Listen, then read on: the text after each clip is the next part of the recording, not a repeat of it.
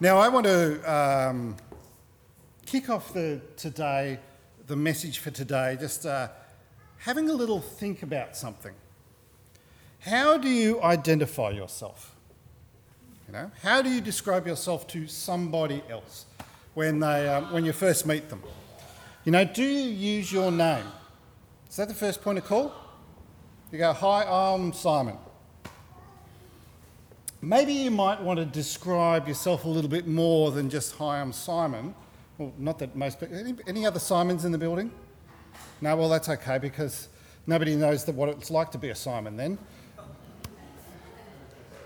So you'd have to describe yourself in your own way anyway. But you might actually go, "Well, actually, I'm from Australia." You might use your nationality. "I'm an Australian." Have you ever noticed, on the forms that you have to fill out that talk about your nationality, that it's not just Australian, that it's like your heritage background, so to speak? Have you seen those ones? You're Italian, you're Anglo-Celtic, you're Irish, have you seen those? Have you noticed how it's really quite funny that we're not actually Australian, we're actually subsets within Australia? And I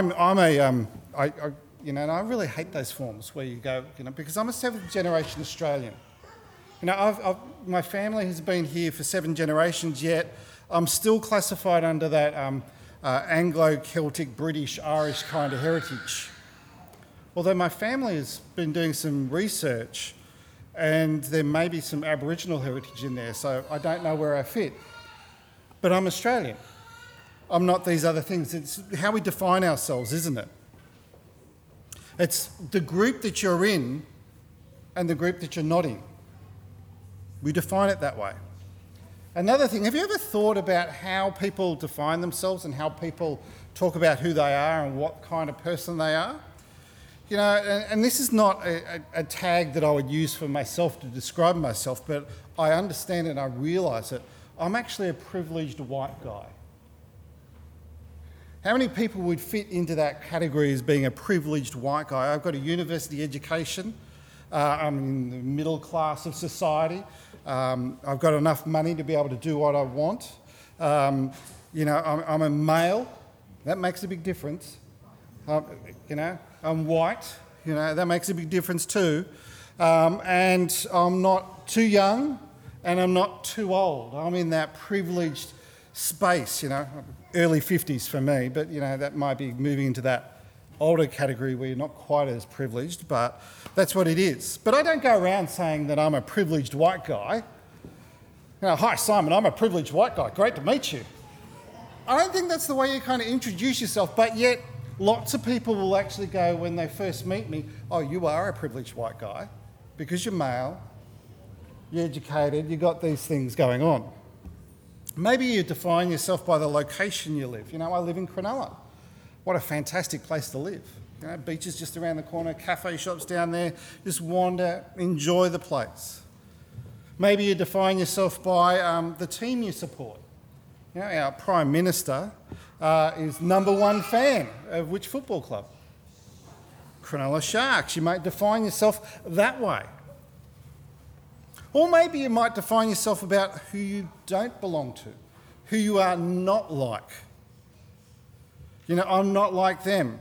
You define yourself by the negative. I don't like those people, I'm not like them. And you define yourself that way. We often do it when we include ourselves in a group, we actually exclude ourselves from another group. "Hi, Simon, I'm from Cronulla." And this is not negative in when I do that, but I've actually just identified myself as a resident of Cronulla, but I've excluded everybody else who's not a resident from Cronulla. I'm saying my identity is located in this space with who I am, and I'm excluding other people. You don't do it, negatively. There's no negative undertones by all of this. But often we do it and we don't realise it, and we make other people feel uncomfortable when we do this. And this is where extreme nationalism comes into. We define ourselves by who we are at the exclusion of other people. And that's when it gets ugly and divisive. See, how we identify ourselves, how we understand ourselves is incredibly important. And to actually understand our identity is critical for who we are. To understand our identity in Christ Jesus is vital as a Christian, as believers. And today, as we celebrate the baptism of Jack, we also realise that this act is also claiming an identity in Christ. It is actually saying that we are united with believers all across the world, united in the grace extended through Jesus Christ's salvation. This is an important reality check for us. You know, whenever we decide to identify ourselves, to actually understand who we are, and as specifically as Christians to understand who we are in Christ, we also need to recognise who we are without Christ. And if we actually go to the Bible, and we're going to do this in just a moment, we're going to go into Ephesians and have a look at that, you will understand without Christ you are dead. But we need to understand what that actually means. And here is the thing, when we're talking about dead in the scriptures as it's coming for us at the moment, in the Bible as it's looking to us that we're going to read in the moment, dead means separation. Now, physically dead means you're separated from life, you're separated from your family, you're separated from everything else. But we also talk about a spiritual separation, that when we are dead, we are separated from God, we are separated from the loved ones.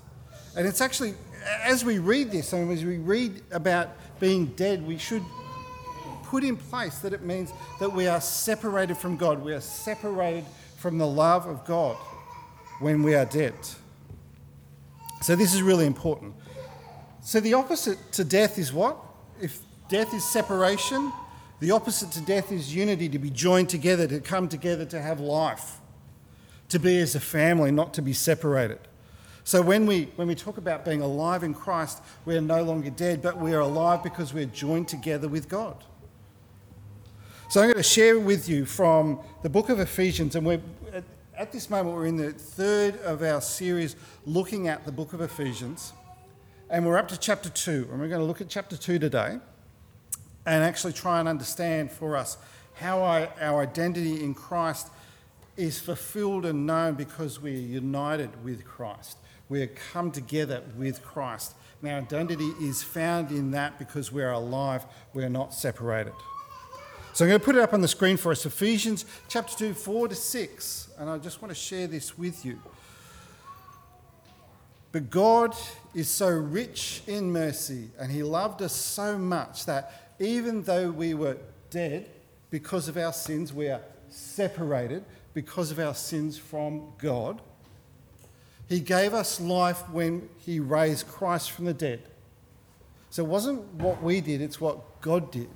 If only by God's grace, it is only by God's grace that you have been saved. For he raised us from the dead, from being separated, along with Christ and seated us with him in the heavenly realms because we are united with Christ. We are brought together with Christ. Because of what Christ has done means we are no longer separated from God. Because of what Christ has done means we are no longer separated from life everlasting. It's what God has done for us. And this is what we celebrate. We celebrate it in baptism, and we talk about that we're dead to our old self and life being brought to life again in the new self. We're being separated from God, but we're being drawn back in because of what Christ has done. And then Ephesians goes on, and the Apostle Paul is talking and talking to the church in Ephesus. This is a letter to a church to encourage them, to uphold them, to lift them up. But he's also talking to each and every one of us today that we may understand this. And one of my favourite verses in all of the Bible is in Ephesians chapter 2, verse 10. And I love it because it talks about who we are in God's eyes, that we are brought close together, for we are God's masterpiece. And I absolutely love that. As a description of who we are God's masterpiece. He has created us anew in Christ Jesus so that we can do the good things he has planned for us long ago. God wants us to be in close relationship with him. But we have walked away. We've separated ourselves from God. But God, we are God's masterpiece, and he wants us to come close together. He's created us anew in Christ. What a wonderful way to be described. You know, has anybody come up to you and talked about your identity going, you are God's masterpiece? You know, for me, Simon, you are God's masterpiece. Put yourself into that phrase. You are God's masterpiece. Place your name in there and say, I am God's masterpiece because God has won me through Jesus Christ. How wonderful. And then Paul goes on to further explain what it means to have our identity by being united with Christ. Not being by separated, but being united in Christ. And I just want us to go through this passage, to explore this a little bit, to hear what Paul is saying to each and every one of us today, as he said back to the church there. Don't forget, and I'll go and explain this as I go along. Don't forget that you Gentiles used to be outsiders. So when the Bible's talking about Gentiles, they're talking about people who are not Jewish. Basically, you know how it talked about having identity? Those who are in and those who are out. The Gentiles were the people who were out. Those who were in were the Jewish people, and they were identified as God's chosen ones. And everybody else, the Gentiles, were outsiders. They were outside. They were others. So don't forget that you Gentiles, all those that used to be outsiders, you were called uncircumcised heathens by the Jews who were proud of their circumcision even though it affected only their bodies and not their hearts. Notice they've done a definition of what it means to be outside. And it's a physical characteristic. We do that as well. We make people outside our group because of physical characteristics. Yet what happens is God draws us together. He doesn't separate it, he draws us together. He unites us. You were excluded. Sorry, let me go back. In those days, you were living apart from Christ. You were excluded from the citizenship among the people of Israel, and you did not know the covenant promise God had made to them. You lived in this world without God and without hope. So there's the exclusion. This is what's happened. And so often when we look at society and people who are excluded from being in, they live without hope. They want what the other group has. And we want to come close to God. But now you have been united. Notice the word united, been brought together, bound together, come together. You've been united with Christ Jesus. Once you were far away from God, but now you've been brought near to him through the blood of Christ.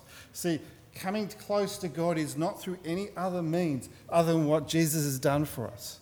God wants us to be close and knows that we can't do it ourselves, but he's done it for us already through Christ. For Christ himself brought peace to us. He united Jews and Gentiles. He united the two people who were separated, and he united them into one people when in his own body on the cross he broke down the wall of hostility that separated us. He did this by ending the system of law with his commands and regulations. He made peace between Jews and Gentiles by creating in himself one new people from two groups. Together as one body, Christ reconciled both groups to God by means of his death on the cross, and our hostility towards each other was put to death. It was no more. Isn't this amazing? He broke down the walls. He broke down the barriers. Christ is the one that breaks down the barriers of separation. Christ breaks down the barriers of death. He gives us life. He draws us together. It is through Christ. And we come together as one body. But see, the thing is, they don't talk about being one as being the same. They talk about the one as being united, not uniform, but united, drawn together. We all have our own each unique personal characters. We each have our own unique personal way of doing things, but God loves us. God thinks we're all masterpieces. and wants us to come close to him. And he draws us together in that space with our differences, with our different backgrounds. Doesn't matter what box you tick on nationality, God wants you. Doesn't matter which way you identify yourself, God wants you to be close to him. Doesn't matter how you have seen yourself, whether you think you're not worthy, God wants you to be close. He wants to draw you close again. So let us pray. Let us come to this point and let us ask for God to draw us close again, that we may not be separated, we may not be divided. So let's just pray together. Our Lord, we pray that we may be united in Christ as believers, as a church, as individuals. May we not have division, but may we show the love and grace of God to those around us. May we know that we are fully loved. May we know this with truth and grace, that God is there for us, drawing us close again. May we continue to grow in our unity with our Lord Jesus Christ. And may we pray, may we say each time to those about us, may we have the power of the Holy Spirit so that we may know our identity, our true identity, the one that is found in Christ Jesus. We pray this in your holy name. Amen.